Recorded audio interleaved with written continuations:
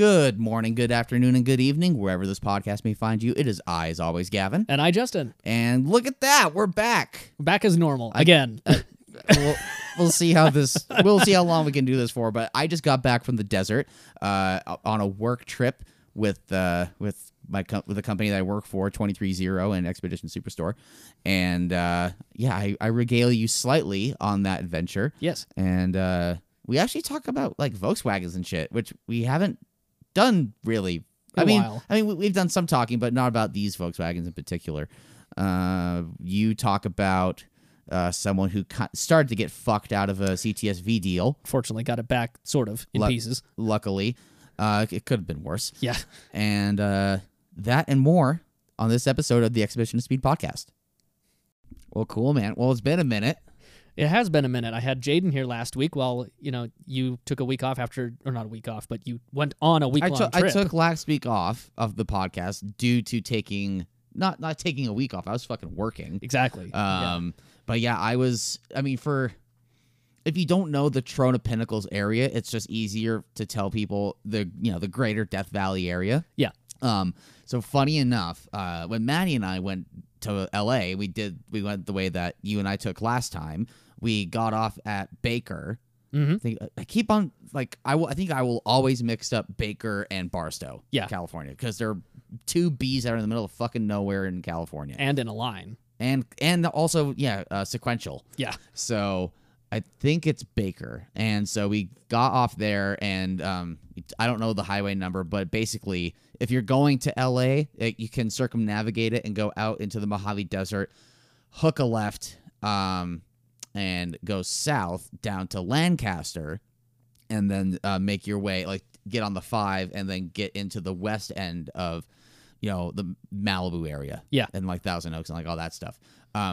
We took the same way for the first, if you want to look at it proportionally, probably 70% of the drive was the exact same. Yeah. Salt Lake down through, St. George, Vegas, and then so the first night we stayed was in this place called Whitney Pocket. Mm-hmm. You and I have talked about Whitney Pocket over our phone calls because we were thinking of an idea for a project. Yeah. And we still are, but it's not going to happen there. But so for those that don't know or who are listening for the first time or whatever, I create content for the greater companies called Grasshopper Trading Co.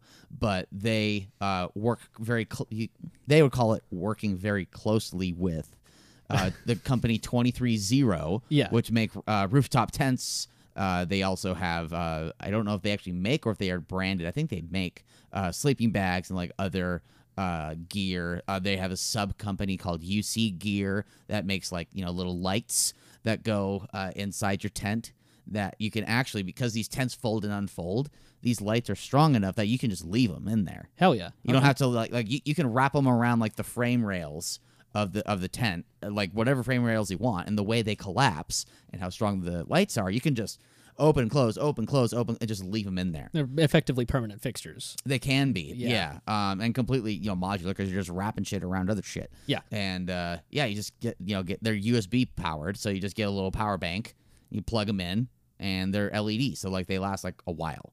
Okay, yeah. So they don't pull a lot of power. So it's those two companies as well as Expedition Superstore, which itself is a storefront. They are sales. They have 230 tents, and also what's the fucking other one? It's not CVT. It's one of the other major rooftop tent companies. Okay. But they only have one of those. Yeah.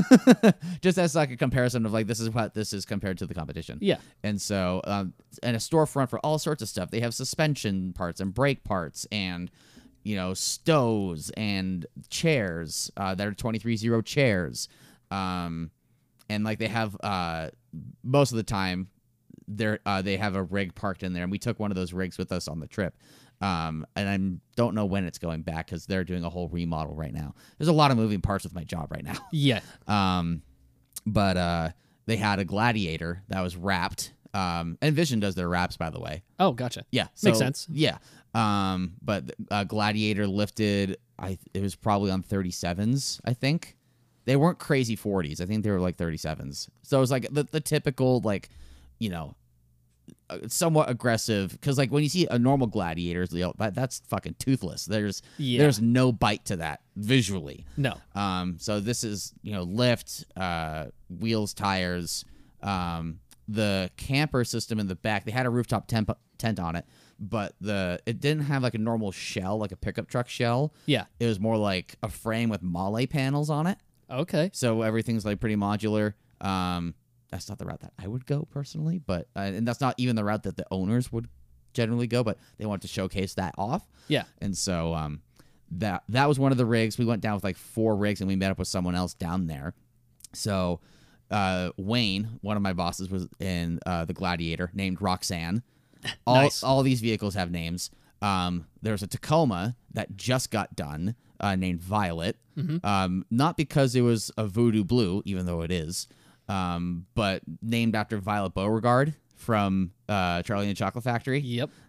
Because she just gets everything she wants. That's funny. Yeah. That just got an Alu-Cab canopy camper, and basically all the bells and whistles, like, you know, 13-gallon tank. There's a propane heater, solar panels. It was a canopy camper, so the top popped off itself, and then there's a panel that you open up and you get to the top, then you sleep there. I was told that it was about a $40,000 camper. So you're doubling the price of this taco. That's crazy. Almost. That's crazy. Yeah, thinking about like an $85,000 Tacoma is like ridiculous. And that had like suspension and shit too, because like the canopy camper, even though it's made of aluminum, it was still like another 600 pounds. Yeah. On top of like normal suspension stuff, so they had to beef that up. I was in a Subaru Crosstrek, which is actually I jumped ahead. My main boss, also named Justin, he was in what was called Ram Chop, which was this Ram 2500 single axle. You mean so single wheels, not dually wheels, right? Because it's obviously single axle, not double. Yeah, it's one axle, but yeah. I'm trying to remember actually if it had, and the reason why it's more difficult to remember is because they took the bed off, and they did this whole this camper, like full on camper treatment. Like it had water, had a shower in there, stove, bed, fridge, so that's toilet, just complete removal of bed, and install this. Yeah. Custom camper on the frame. Exactly. I'm searching through my phone right now, and trying to. I know this makes for terrible radio, and I always mention that when we do something like this. I sent you a picture, but I'm just trying to find. So single wheel. Single wheel. Yep. But it's still on 40s, and it makes 40s look small. Oh, I'm sure. This thing is fucking massive. I actually have a photo of it next to the Crosstrek. That's a difference. Yeah. And yeah, I mean, that had 4-wheel campers makes the camper, and they sent it to Colorado they took the bed off first, then sent it to Colorado to get the flatbed treatment, and then they put the camper on top of that. Gotcha. Yeah. One of the techs from Expedition Superstore had to go, and they had to pay him to go over and do that. And when I say techs at Expedition Superstore, that's also what they do. They also modify vehicles there too. So on Friday, well, it was like Wednesday, Thursday, and part of Friday, I think. Last week they had a 200 series Land Cruiser there, that burgundy one. Yeah. They took the bumpers off, and they had like these bash bar, like, you know, anodized. Well, actually, no, it's probably steel. Front bumper with the winch, and then back bumper, but they weren't full bumpers, so they actually trimmed the original OE bumper to like fill in the gap. Nice. Which I think it made for a really clean look. There were guys there like, yeah, no, I go for the fucking full one. Well, of course. I mean, functionally, yes, technically speaking, but maybe, but he was saying from an aesthetic perspective, it's like, oh, I'd much rather that. And like, it looks kind of. I think that would be over the top. I think most of those, anytime I see those full bumper kits on almost any vehicle, especially the really big ones, yeah, especially on Jeeps, they don't fit. They're great for function, but they just don't look good, in my opinion. Clearly, he thinks differently. Yeah.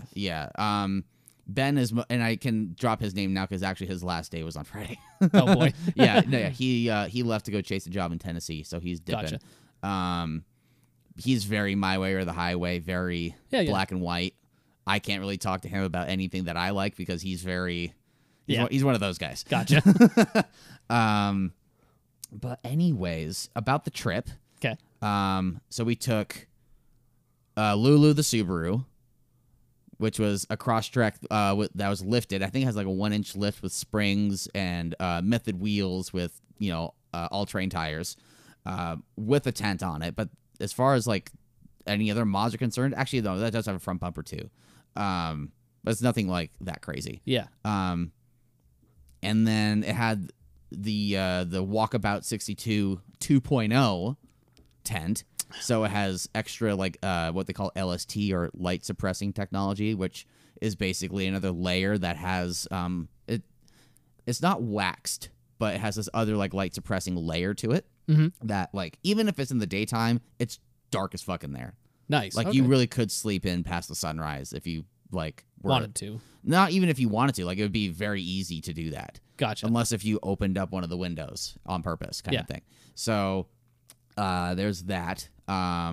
Lulu, Ram Chop, Violet, Roxanne, and then we met up with this guy Andy who has this website called the Adventure Portal.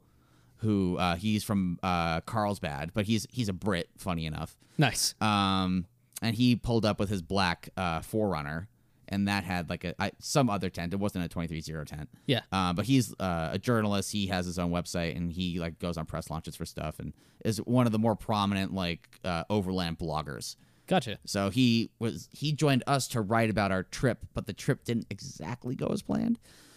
The plan was to trek through Death Valley. Yeah. Like the whole thing. And because of the rainstorms that happened in January that were like, leading up to my trip with Maddie, Death Valley of all places is flooded, which is not exactly what you would think of. No. Of all the places to have an abundance of water, a place with the, death in the name is not one that would come to mind. No. So that didn't quite go as planned. We stayed in a place the first night called Whitney Pockets, which is, what do we say, like about 40 minutes outside of Mesquite, maybe 30 minutes outside of Mesquite? Yeah, about a half hour. Depends on how fast you take the road. True. Because the access road to get to Whitney Pockets was at first paved, and then it devolved into gravel. And then there would be some places where there was gravel and some rocks with ruts, sometimes some asphalt would just randomly appear.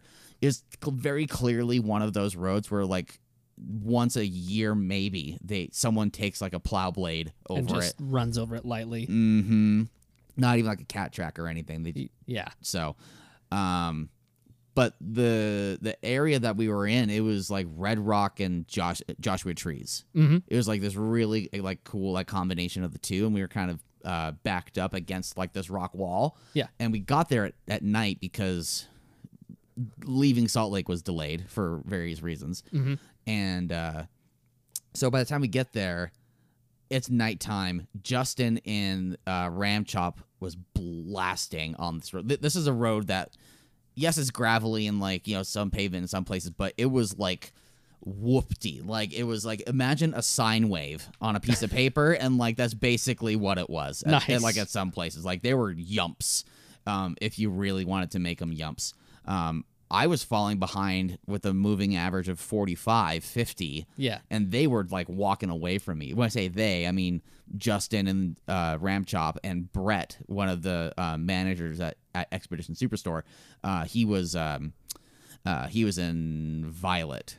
And so like those two were like fucking off or whatever. Yeah. But I was still having an amazing time. I had the light bar going up front with the pod lights on the hood, cranking Tom Petty. It's pitch black outside, going up over yumps and pitching this car into corners. It was so much fucking fun. Yeah. I was like, oh, I'm starting to understand rally driving now. This is fucking sick.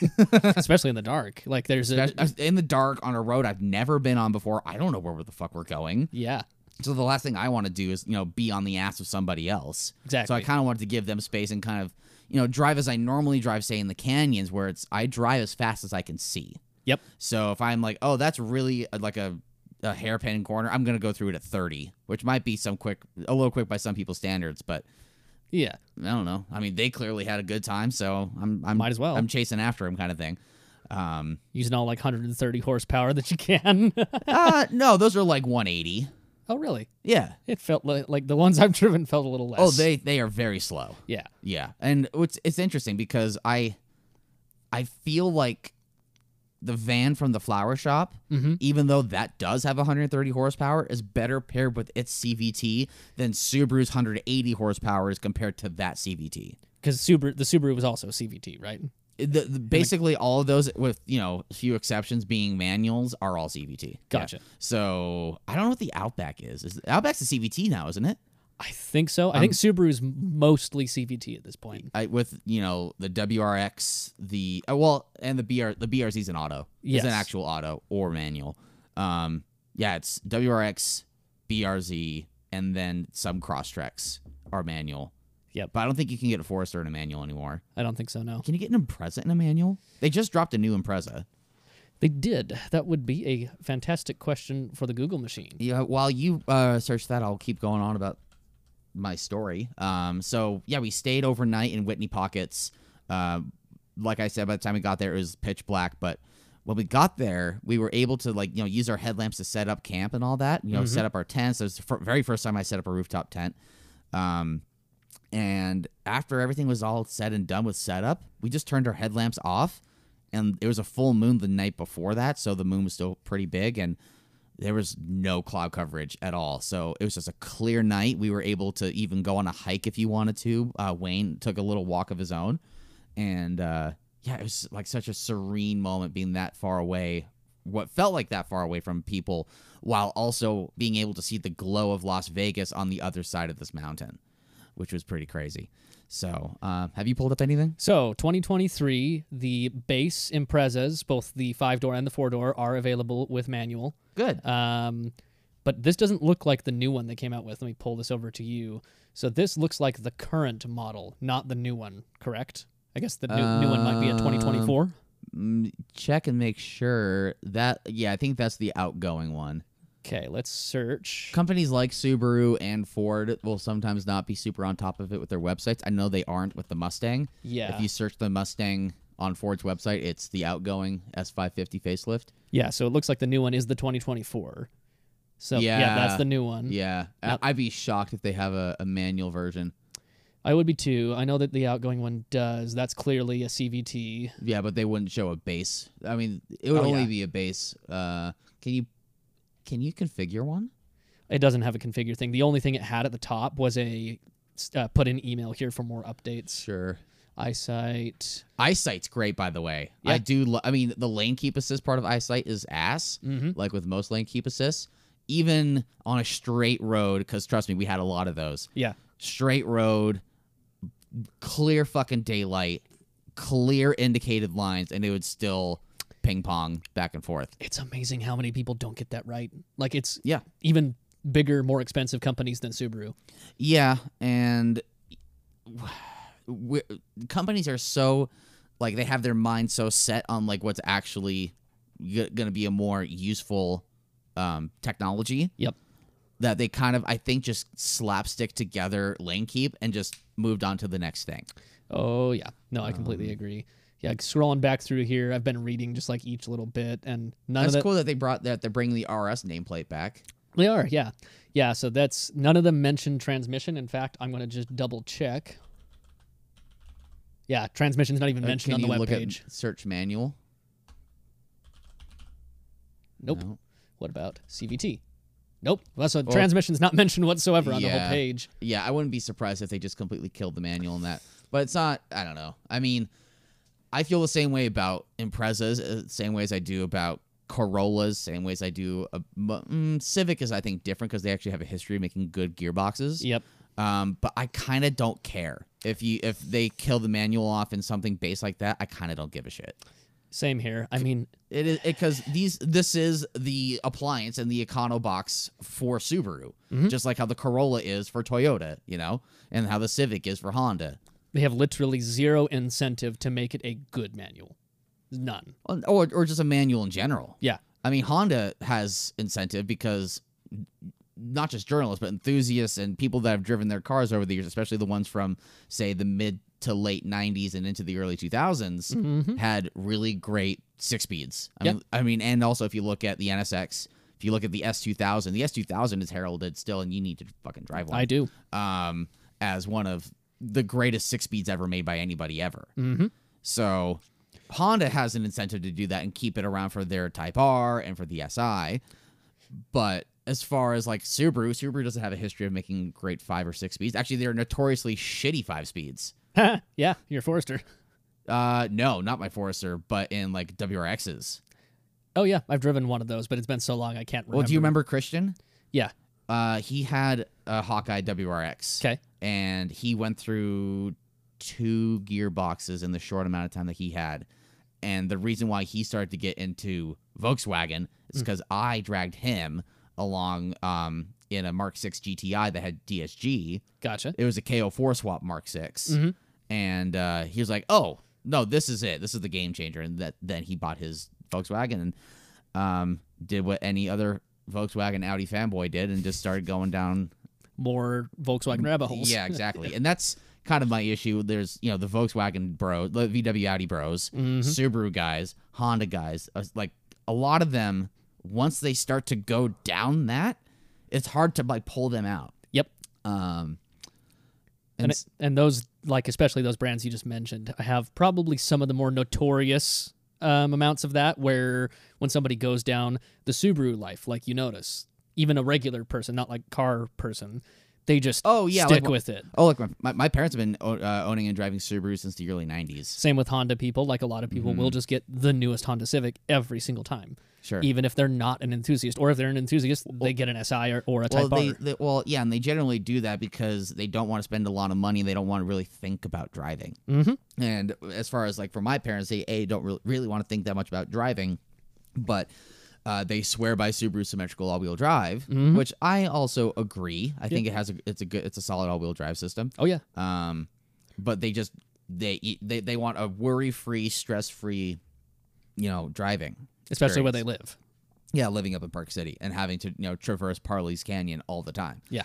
So, no, I agree. I think that Honda has more of a reason to keep a manual route. Effectively, at this point, naturally, as always, us here in the United States tend to both get shit on with like special models, but also seem to have this weird habit of dictating things going forward. Like we started to dictate the crossover craze that's now...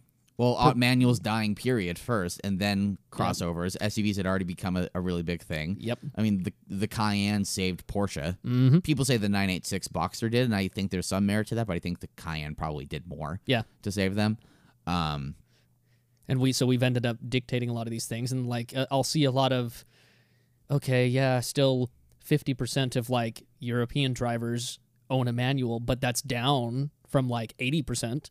True. Just 10 years ago. True. So, like, it clearly is dying, not just here. Speaking of cool shit that we don't get, you know what we are getting? What? Did you hear? This information just dropped this week. We're getting the new 5 Series in a wagon. I did see that. It's like it's going to be a hybrid, but it's going to make over like 700 horsepower. Okay, do you know what the name of it is? It's the M5 Touring. M5 Touring. Oh, yeah, duh. I forgot that they name all their stuff Touring. Yeah. Next, BMW. Yeah, 735 horsepower. I don't think it's going to look like that. I think so. We're looking at a Car and Driver article by George Katcher, published. It was this week, February 16th, 2023. Codenamed G90 chassis. But yes, supposedly going to be probably a twin turbo 6 with hybrid. Let's see. XM SUV is where it steals its powertrain from. I'm gonna guess G99 apparently is going to be the. It has an EV range of 60 miles with a maximum speed of 87 miles an hour in EV mode. That's interesting. That's similar to 0 to 60 in 2.8? Yes. So that's what they managed with the regular M5 competition. Yeah. So it might be like a 2.9 or something. Yeah, but still, I mean, that's fucking fast. Yeah.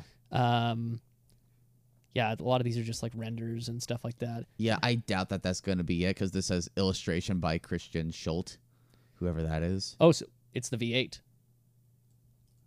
If it's based...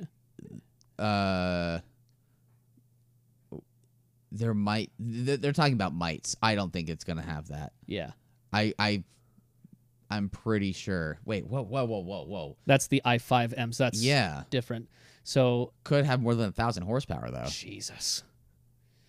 I mean, granted, this is electrical because this is their i series. So sure, that's not difficult or crazy. The only companies that have EVs that are over 1,000 horse is Lucid and Tesla. True, because the Plaid is like what? It's like 1,010 or something like that. It's not like just creeping over 1,000. And then the Lucid, that Sapphire that they tested, and the drag was like 1,100. It was like I think it was all ones. It was 11. Yeah, and so they're just barely over that.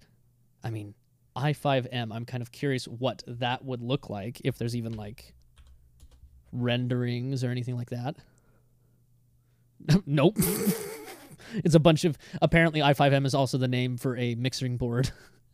So that must just be like, well, if you type in BMW i5M. True. And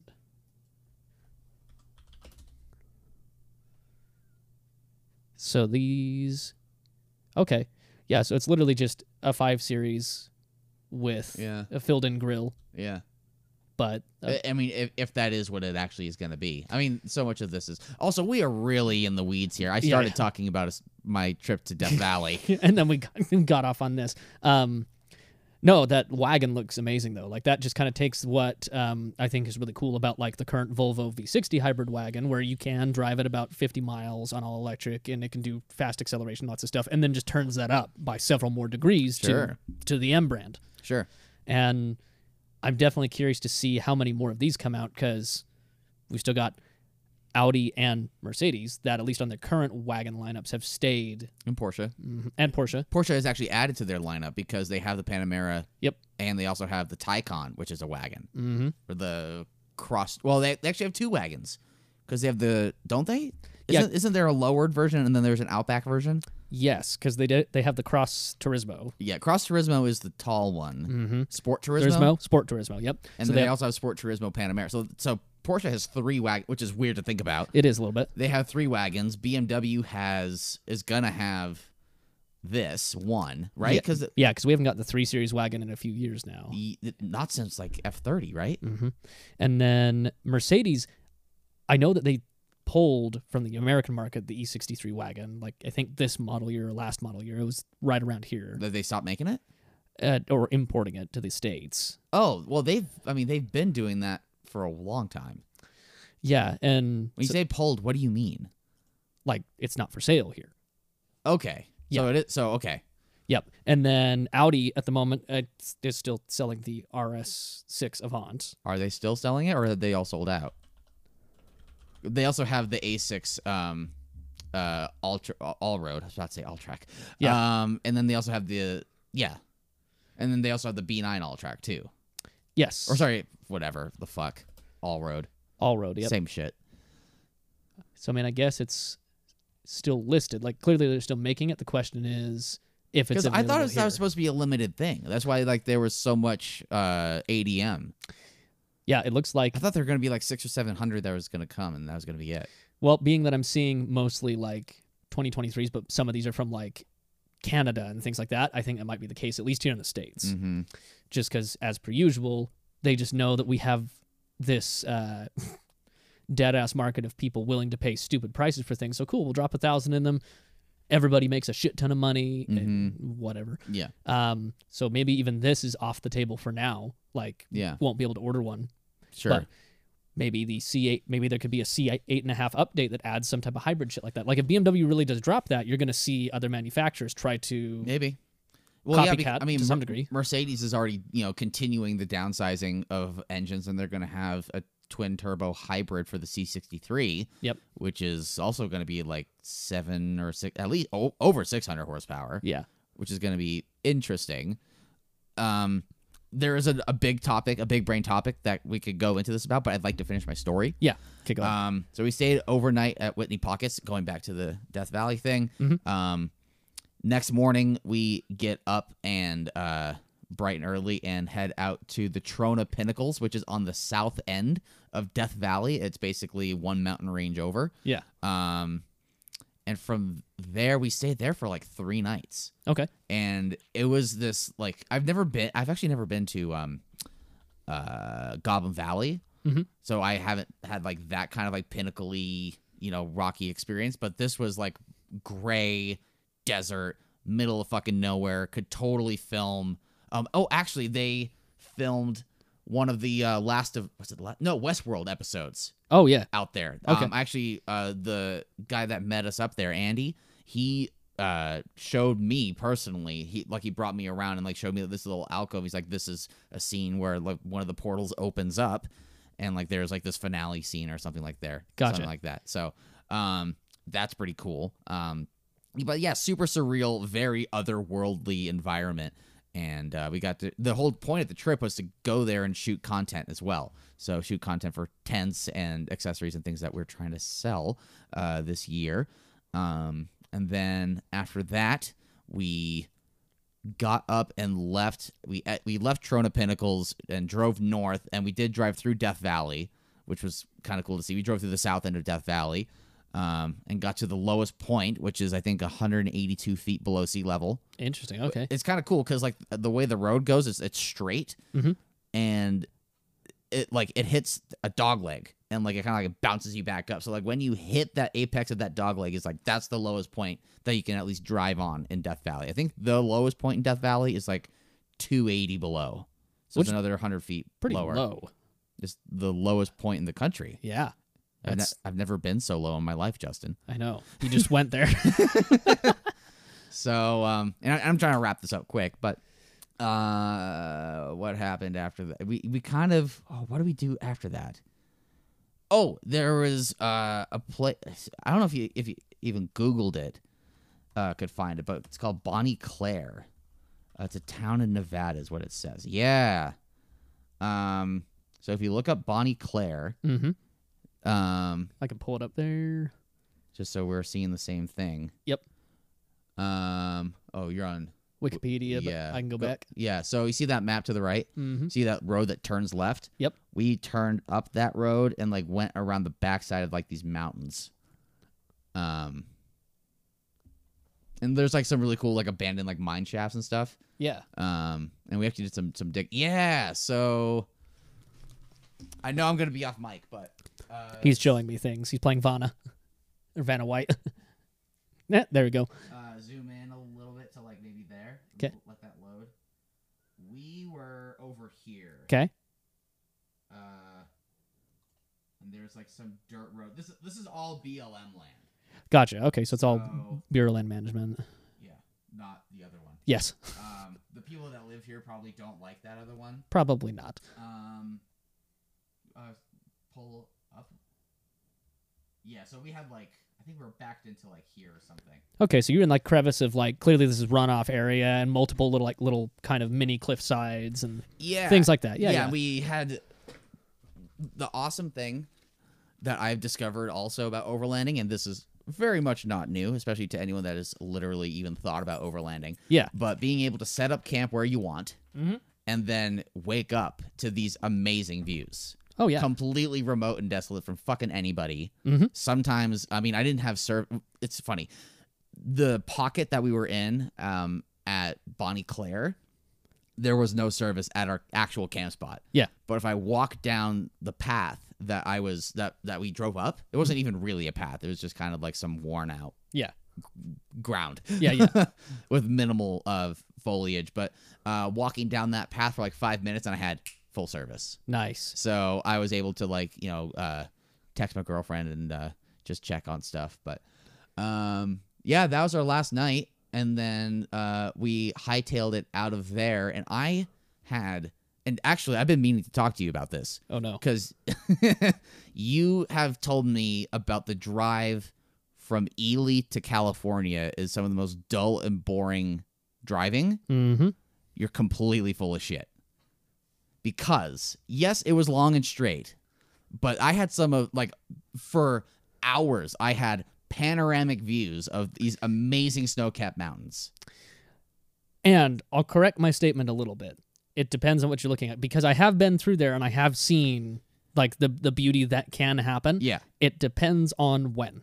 So I'm going to, on my shit, Bonnie Claire, Nevada to Ely. And honestly, all the shit like north of Ely was garbage. Yeah. But everything from like Tonopah. Yep. Then if people are listening to this at home or in your car, if you want to bring up Google, just put Bonnie Claire, Nevada. Just Bonnie Claire, Nevada.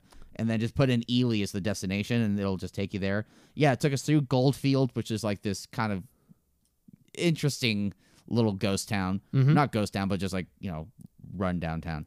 And then, yeah, right up to Tonopah, and then like, yeah, basically all along the 6 highway, basically from between Tonopah and Lund was just like these awesome, and I got photos on my phone, but like this awesome just panoramic views for hours. And I was expecting it just to end and just be like flat and like nothing. And I was quite pleased that wasn't really my reality. Okay, I think we might be mixing something up because I have never driven from Ely to Tonopah or Goldenfield or any of that. Oh, okay. So are you talking about like through what? Like I'm talking Crystal about Springs? I'm talking about the standard I-15 route is probably what I was referencing. Just like I-15 doesn't come anywhere near Ely. No, I know. I've never been that direction whatsoever. Oh, so you would have gone like through Delta. I think that might be what I was referencing. I've just never driven the 50 right there. I've never driven out to Ely. I've never been to Ely. I've never been. Oh, you've told me that you've done something like that before. I'll have to think of where. Or was it Elko? It might have been Elko. Ah, that's what it was. Gotcha. Yeah, because I just looked at this. I'm like, wait a minute, I haven't been there. Yeah. It was really pretty. It was awesome. Yeah. And I mix up Elko and Ely a lot too, so that's understandable. Easy. Yeah, it was great. Gassed up in Ely and then drove home. We just up the 93 to Wendover and drove by the salt flats, which were very flooded. I heard. Even more than normal. Because like the thing about the salt flats that most people don't think about, but it's salt. It's not ground. So the water doesn't have anywhere to soak into until it evaporates. So thus leaving more salt, ironically. Yeah, exactly. Yeah, I've heard that there from the couple things that I've read, like it's most flooded it's been in like about 10 years. I believe that. And they're concerned that it may not dry out this year. Well, so when did it was like it had happened Speed before. Week? This happened about 10 years ago. I think from like and please, if you're listening, correct me if I'm wrong, but I thought it was around 2012 to 2014 or 15. Those years they skipped Speed Week, and like I think 2015 or 2016 it came back. I believe so. I'm even gonna pull it up and check because I'm curious. I remember that happening. It's also weird to think about 2013 being 10 years ago. Yes. I mean, I'm gonna reverse date myself, but like that was the year I graduated high school. I'm hitting my 10-year anniversary finally. Well, I'm hitting my 10-year anniversary of getting into automotive media, which is wild. Which is nuts to think about. But I did actually find a little article right here for us to go back into the hybrid thing. Apparently, and this is... Could we wrap that up? Or could we wrap this other thing up first? Oh, well, okay, gotcha. I didn't realize we weren't... I thought you were Googling about salt flats. Yes. Okay. Bonneville Speed Week. Justin needs some direction sometimes. I do. So that was when... So it did get canceled for last year. August of... No, it wasn't. I think it might have just gotten rescheduled, but it was yeah, because people were there. Yep, let me redo my search. It got flooded, but it like wasn't. There were probably races that were canceled, but the event itself was still happening. Event was called off in 2014 and 15 for flooding. Yep. Okay. And this past year was it got bumped for the first time in 5 years. Okay. To get it more dried out. And it looks like that'll probably happen again this year. Oh, I'm sure. I'd be shocked if it actually dried up and hardened up enough for people to drive 300 to 600 miles an hour. Because I heard it was like about 5 to 6 inches of standing water, like a good solid at amount. least. From what I saw on the highway, at least. I thought it was going to be like a foot. But I was also, driving, so it's hard to really tell, especially out there, because, like, it's so flat. Yeah. That, like, even, like, 2 inches of water can make it look like a literal ocean. Yeah, because especially when it goes so far out. Oh, yeah. There's just as far as the eye can see. The last time I was there was January of 2020, and I went out with some friends and took pictures and stuff, and there was, like, it looked like ocean, and there would be, like, a little, like, pocket of, like, non-water, and it would look like its own little actual island. Actually, here, I've got kind of a little picture I can pull up right there from, oh, come on, there it goes, from KSL. Boop. Like, yeah, exactly. Basically almost creates mini islands at the slight high spots. Mm-hmm. Yeah, it's wild. But, yeah, we'll see what happens with that. It's always cool, because I went there once. I've been there, like, 5 times total, just randomly.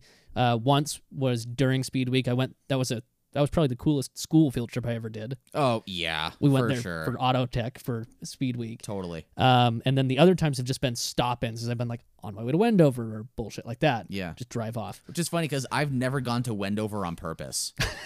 I would much prefer going out to just Bonneville in the middle of actual nowhere, and then, like, if I needed something, I would go to the gas station and just.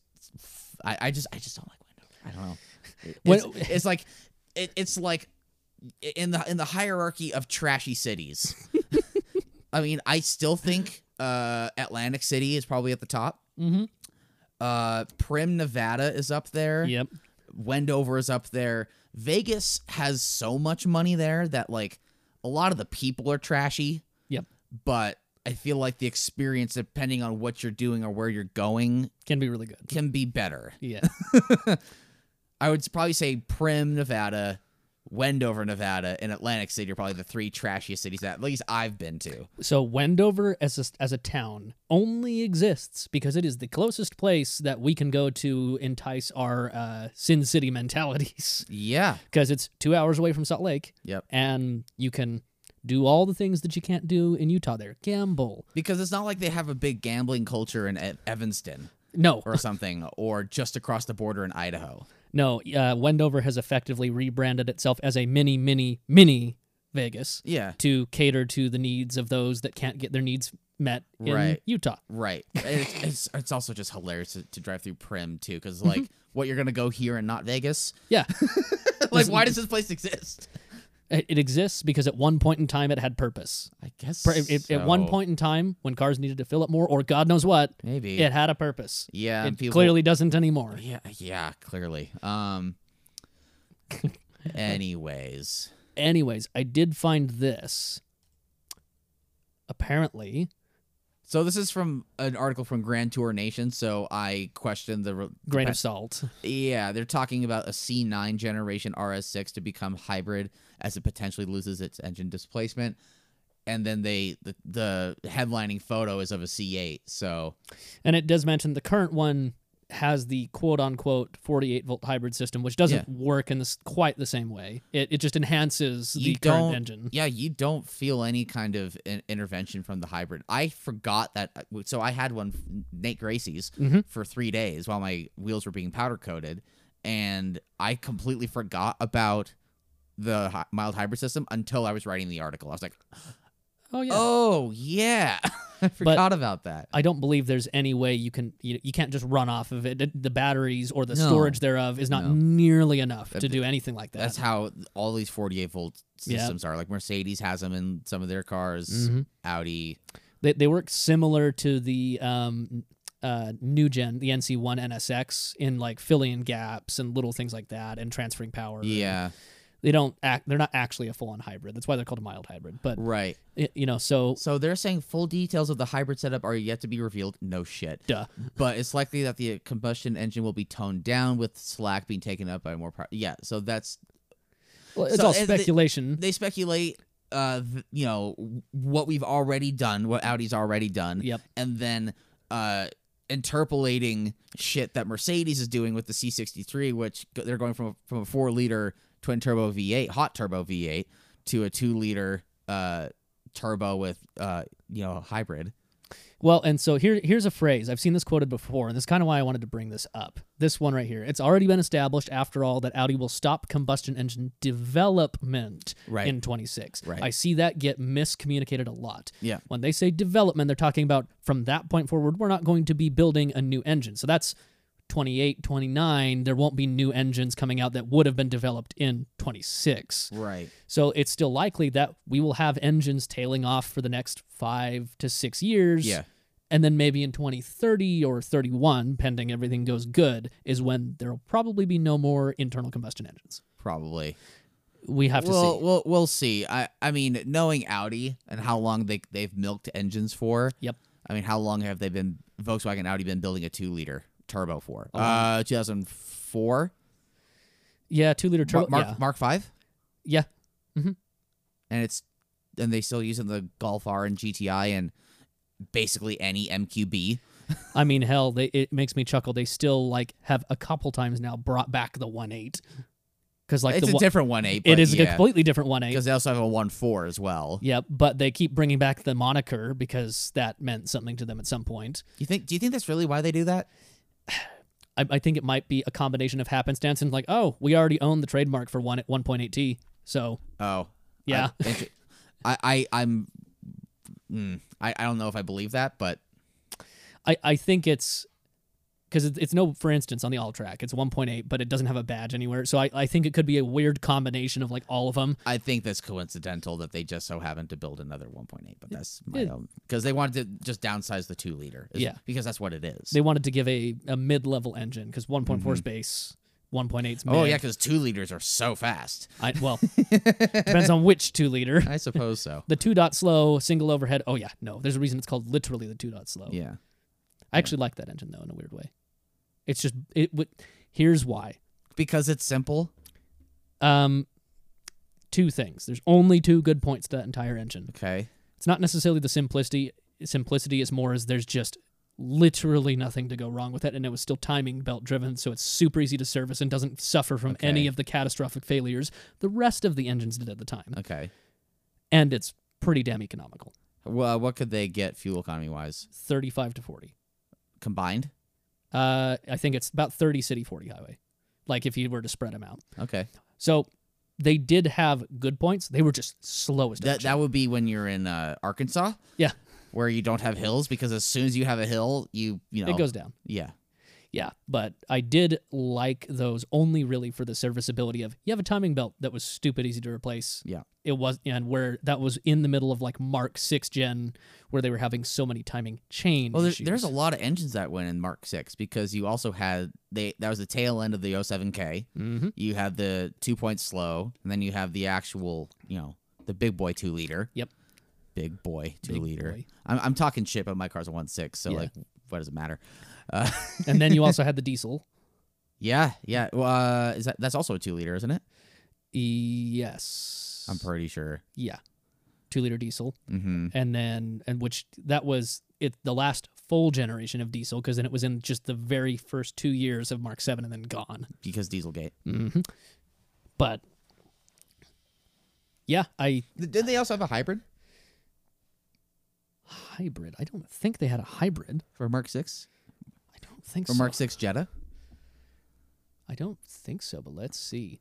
Because I know we had... Oh, boy. Hybrid grill. So that's the, Just take out grill. Yeah. 2013 Jetta hybrid, yeah. So I think that was their first experiments with it. Yeah. Come on, I clicked on you. There it goes. Okay. So it looks like it joins... Touareg hybrid was the only other hybrid at the time. It's a 1.4. Yeah. Turbocharged and intercooled. Ooh, wow. We're going back to the mid-90s when that was headline news. Uh-huh. Yeah, dual overhead cam. Interesting. Okay. Oh, it had dual clutch too. Yep. Oh wait, no, just the diesel did. Yes. Just diesel and GLI and GTI and that stuff. So wait, but wait, it's unique that I'm on compact. Oh, Oh, interesting. So apparently it was its own engine, is what they're saying. But the gearbox is even unique among Jettas, as the automatic options for the other models top out at 6. So the other dual clutches were 6, but so it did have a 7-speed DSG. It had the 7-speed, yeah. Interesting. So I think that might have been the first toyings with the 7-speed, because that was 2013. And B8 as well. B8 S4 had a 7-speed. Yeah. And I'm more thinking on the front-wheel drive platforms. Sure. Totally different transmission. Just happens to have the same number of gears. But then this, going into the 3rd-gen TT with the TTRS, had the 7-speed. Same with the RS3. Same with... Yep. So this may have been the first toyings with that. And then that was beefed up a fuck ton to go into those larger models. Mm-hmm. Interesting. And now the GTI is on an 8-speed. Yeah. Dual clutch. Wild. Yeah. Yeah, so I think in this time period, like, 6 was just a weird generation, but it seems like they did have quite the range. I didn't even think about that they had so many different drive Maybe trains. that's our next big film, just driving all the Mark 6s. SEO gold. We drove every Mark 6, all our shit. I mean, okay, how many Mark 6s can you now name or think of? You have Golf. You have base Golf. You have base Golf, GTI, Golf R. You have Jetta. GLI, Jetta Hybrid, Jetta TDI, Golf TDI. There was there an e-Golf for Mark 6? I don't know. That is a good question. I know that they had them for Mark 7. Don't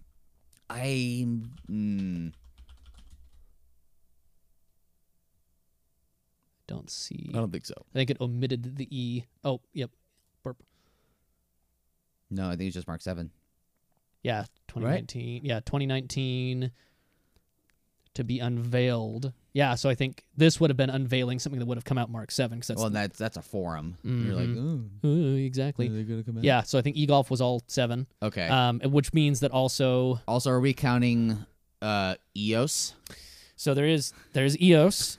We're getting in the weeds now. Well, I thought of one more getting in the weeds because it technically is MQB. TT. Which is TT and the first Audi e-tron, the A3. Oh. Which is on that exact same platform. Oh, okay. So that we're up to 11. Then you also have like normal. If you're doing that, then you have the normal A3. Yep. S3. Yep. And we didn't have I feel like yeah. So we're at 13 now. I'm gonna call it at like 10. Yeah. No, I feel that. That 10 different variations of the same car. We drove all the Mark 6s. So what you're saying is the Germans took Henry Ford's lesson on you can have any color as long as it's black, and then just applied that to the entire car. Yes. You can have any car you want as long as it's MQB or Mark 6. Oh, my God. Yeah, that's funny. So much shit. And I mean, actually, you know what's funny? We can add one more to that list that is a Volkswagen. The entire CC lineup. True. Well, how many CCs are there? I guess there was just the one gen. Or was that Mark 6 or was that based on a Audi platform? I'm pretty sure that was Mark 6 because I'm pretty sure it's based off the Jetta. Or was that Passat based? Oh, Passat. It's the Passat CC. Yeah. So it is Passat based, which is the one size up. Yeah. Okay. Yeah. I didn't know if that one fit the bill. Well, it doesn't. Omitted, exactly. Still, that's a wild amount of like variations of drivetrains and bullshit for the same car. Yeah. Jesus. That's crazy. I actually don't mind those, though, the CCs. They're interesting. And I think the design has aged well, too. Agreed. The second gen also looked really good. Yes. No, completely agreed. But considering like that was a design from what? When did that come out? Like 08 or something? Yeah. 2008. Yeah, debuted in June 2008 at the North American Auto Show, which means it probably came out in 2009 model year. Probably. Yeah. So production versus model years. Yep, 2009. Yeah. Hell yeah. That one's aged better than most of them. Most of the Mark 6 line has not aged that well. Well, we talked about, design that is not aged well from that era, and the B8 comes to mind. Yes. Still a lot of people that don't like that, but we both agree on it. Yeah, you can kiss my ass. Exactly. 8.5 looked so much better, and so far has aged quite well. So much better. Like, It almost looked like the B8, the original, was the weird meld of like taking B7 and being like, what's the future like? It's one of those leaps forward where they just didn't hit the mark. Not quite, yeah. They were forward thinking, but not quite getting there. Yep. Yeah. I much prefer the B7 to the B8, regular B8. Design wise. Outside, I agree. Yeah. Inside, they're close on the inside. There's now a B7 wagon that is in my building. Okay. They like park like directly behind me, so whenever I back up, I have to like turn and like avoid it. But black B7 wagon with 20 spokes. Nice. I think. Okay. Yeah. Not too shabby. I think it's a 2-liter probably. It probably is. It's either that or a 2.8 or a 3.2. You know what would be a fun build? And I'm going off into the weeds here, but if you did like, okay, so if you got a B7 wagon, B7 Avant, and took it to IROS, and did that, and then also put on like the RS4 front clip, and like made it like body wise like look like an RS4 wagon, but had some crazy like 800 horsepower plus like 5-cylinder. I actually just had a funny thought. So speaking of Audi Volkswagen carrying on engines for so long, how long they carried on the original 5-cylinder from the early 80s all the way through 96, I just had a funny thought. There's only been 3 cars that have ever had a 5-cylinder RS, which is the RS2, the TTRS, technically first and second gens, and the RS3. Which is basically the same car as the TTRS. So 4 if you count both gens of the TT. Yeah. But that's it. Most of the other RS lineups have had V8s plethoras of different types of engines. So that would be interesting. Like, wait, has there been I guess in the new RS5 it's a V6 now. Yeah. Yeah. It's a V6 now. It's the 2.9. 2.9. The new derivative of the old 3.0T. Well, no, it's not, because it's turbo. They still call it 3.0T. What do you mean? That's what their name of the engine is, even though it's supercharged, is 3.0T. I know, but the new RS5, the current B9 RS5 is turbocharged. Oh, well, yeah, they switched to that. So 2.9T is the new one. Yeah. It's just the block is effectively the same. It's tons of changes, throw it away. It's just the new variation of their V6 forced induction lines up. Gotcha. Lineups. But basically making the car you just described would be effectively making I'm going to call it like an homage RS4. You're basically combining what came with an RS4, the smaller platform, the wagon, and then putting in a built 5-cylinder from IROS. But I guess, was there an RS4 for UR? Nope. I was going to say, or for like the C4? Nope. RS2 was the first one, and that was... I'm not talking about the first, though, but like your era of URS6, because there was a URS4. Yes, that was 92, 93. And what did that have? That had the 5-cylinder. That's what I'm saying. But it's not an RS. So when we say URS, that... well, I said UR, but... Yeah, that's just a prefix. The actual name is just the S4. I know. Yeah. So, yeah, it would be an interesting meld of like creating a kind of a homage RS4 using the older tech, well, quote it's unquote. Kind of a Franken homage, because like that product never actually existed. Not at all. But that's what makes it cool to me is you're now taking like all the cool bits. Yeah. The RS, the good chassis. The B7 is a good chassis for what it was, and putting in the stuff from the chassis itself. Everything else questionable. Yeah. Putting in the good stuff from the RS4, like what would be great for that car is like not 1,000 plus, but like it's 700 horsepower. Oh yeah, just a modest 700 horsepower. In IROS terms, that is modest. Yeah, it's not 2,200 or whatever is in what's in. Is that what the R8 I think is pushing out? Something is like his 7-second R8. Yep. Fucking ridiculous. But put that in that car. So like we'll call it a high-end streetable at like 700.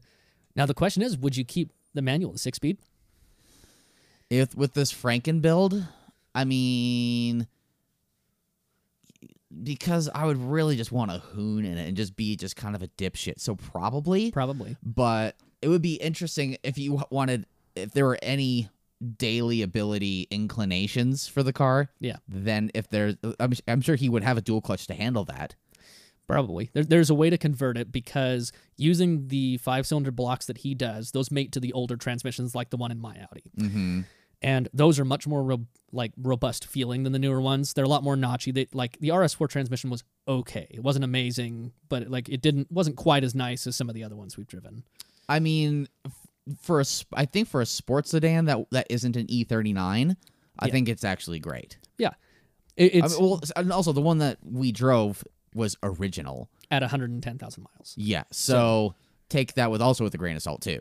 Yeah. So if they did the 6-speed that would have made it to like my car, for instance, it be a little more reliable and be a little more buildable too. Because I think that there would have to be an adapter plate to make like the factory RS4 transmission to that 5-cylinder, because they are like completely different architectures. Yeah. Well, and also what I was talking about with this Frankenbuild is take just a B7 just wagon. Because we didn't get the RS4 wagon. Yeah. So just take just a normal-ass B7 and just make a Franken monster. Fuck it. Delete the front axle even. Just make it rear-wheel drive, 800 horsepower, IROS-built 5-cylinder. Drifter machine type of deal. Yeah, kind of. It would basically be a German CTSV. Yeah. True. Wagon. True. That would be fucking wild. Yeah. I would love that. But I do have a note on CTSVs, though. This is kind of random, but it's an interesting little story that I told you about. I know what you're doing. Yeah, okay. I'll kind of try to be quick about it. We have a friend. Don't be fucking stupid. Yeah. It's basically the moral of this message. Yeah. So we have a friend of a friend that has a CTSV 2nd gen that he's owned. 1st gen. Oh, I thought his was 2nd. Okay. No. So 1st gen CTSV that he bought a while back, had about 240,000 miles. He got a good deal on it. It's like rough physical condition, but it was mechanically good. It was just basically the dude's daily for years that he bought it from. He owned it for a couple of years and quote unquote sold it to a friend on payments. Also, when you say like mechanically like sound, only kind of. It was until he started fucking with it. Yeah, and he made it not. Yes, it reeked of fluid, like of gas, all the fucking time. It was kind of There are a group of our friends that enjoy like mid 90s to mid 2000 shit boxes, and he's one of them. Yeah. And so he tinkered around with it quite a bit, and he ended up selling it to kind of a friend of a friend ordeal on payments as a helping out thing. Red flag number one. That individual ended up paid for the first several months just fine. After that, it started to become hard. He had to fight to get payments on them, and then for the past 6 months, the payee just completely disappeared off the radar. Was not paying, not returning phone calls, texts, etc., etc. So he ended up having to hire a repo company once he found out the location of the car to go get it, because he tried to get it himself and it almost didn't turn out very good. But got the car back, found out it had been wrecked, it had been spray painted, it had been all sorts of shit. That's fucking sad. Yep, and the only saving grace is that fortunately he didn't sign over a title. Good. I mean that's good.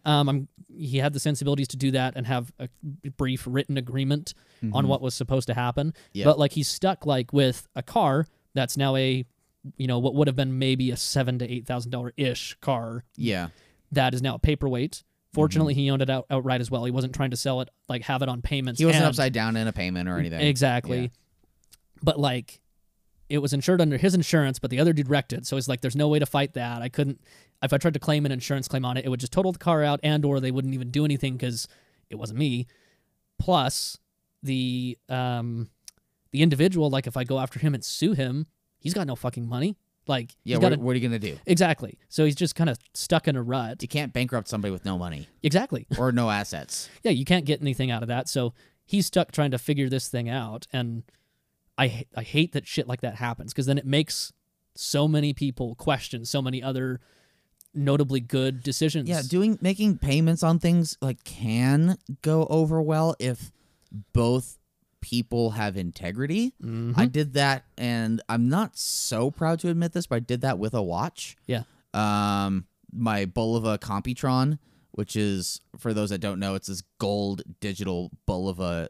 They called it the driving watch back in the day. Yeah. It had the display wasn't on top, but it was on the side, so you could see it like when you're driving or whatever.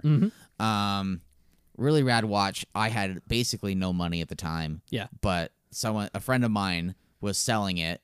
And I was like, okay, I don't know when I'm going to get this opportunity again because this thing's like from 1976. Yeah. Like, and it was in like fairly decent condition. The LCD screen worked perfectly.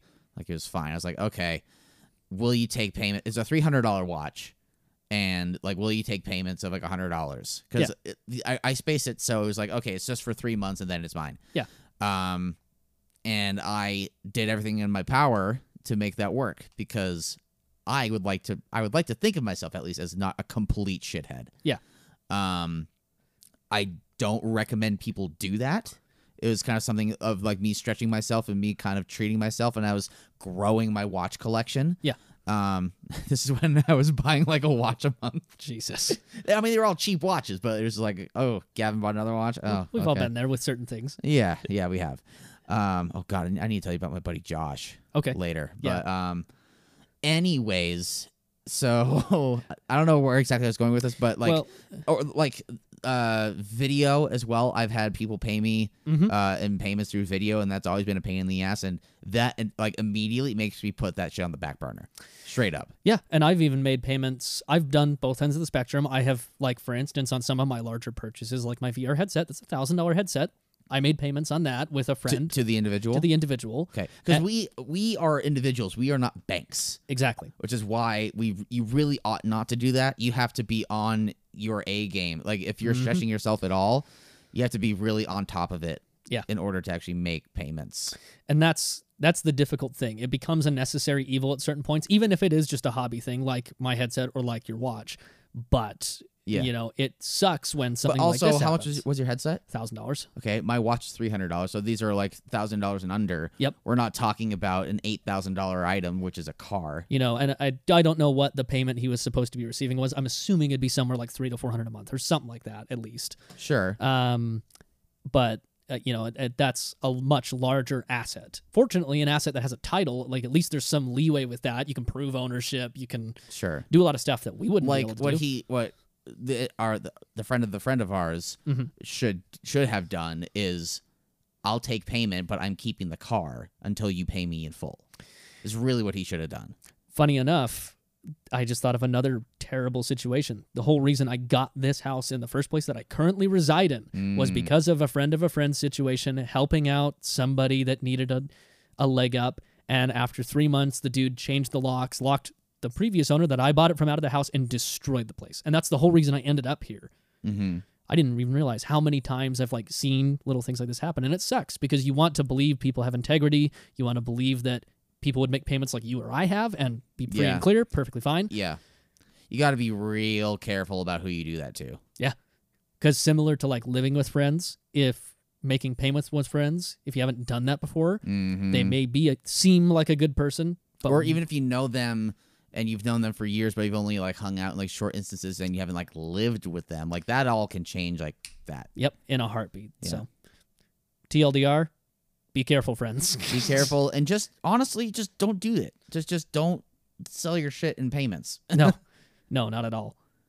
Be good. So anyways, we've been going for a while. Quite a while. Also, shout out to RS5 owner Patrick, who apparently listens to the podcast. Yes. Thanks, Patrick. Glad to have you with us. We need to go get dinner soon or something. Oh, yeah. It's been too long. Or go for a drive. Or do both. There you go. You should go in your Audi. I'll take I'll take his Audi. And then he'll take his 4Runner. Well, he has a C4. He has a C4 vet. Patrick? When did that happen? About 6 months ago, I think. The fuck? Yeah. Prove it. I can't prove it. I don't have a picture of it, but I've seen it twice because I've been to his house twice, like cleaning his 4Runner, and it's there. Yeah. The fuck? Yeah. He loves it. What? Yeah. He hasn't talked to me about that shit. Okay. Well, it hasn't seen the light of day much because he bought it in great condition, but needing stuff to get running better. It's good physical condition, but interesting. Needs some upfit. Interesting. Yeah. That's an interesting move for him because that's and it's a normal C4. It's not like a ZR1 or anything. Yeah. Interesting. I know. Huh. I have some questions now. Well, anyways, I guess as an update, I actually found some older. Well, no one from Integrated Engineering is going to be listening to this, and if they are, well, These are eat a dick. This was 5 years ago. I made this content for you. Yeah. You're not using it anyway, and you haven't used it in 5 years. So I found some older Mark 7 content, and I talked about the Mark 7 when reviewing my Fiesta ST. So I threw that in our video. Hell yeah. And if they do come knocking, then I guess we'll have some conversations. Okay. But yeah, so that video actually just got redone. I made a couple of changes, and so that's still Fiesta ST videos going up live April 12th. But leading the weekly content is going to be your Saab 900 Turbo SPG. Mm-hmm. That's a week before, so that's the 5th, April 5th. Yep. And then we have a C8 Corvette that I drove last year. Going to be the third video, and then we have we have my 2 Porsches that I drove. Yep. And then there's actually another proposition that it hasn't been established, but I'm going to talk to you about it off air. Okay. That actually might fill in the position of what was going to be the R53 Mini. Nice. Okay. So stick around if you're listening to this. Tune into our YouTube starting the first Wednesday of April, and every Wednesday we're going to have a new video on our YouTube channel, which is going to be very exciting. Yes. So until next time, I guess I've been Gavin. And I've been Justin. And this has been the Exhibition of Speed podcast.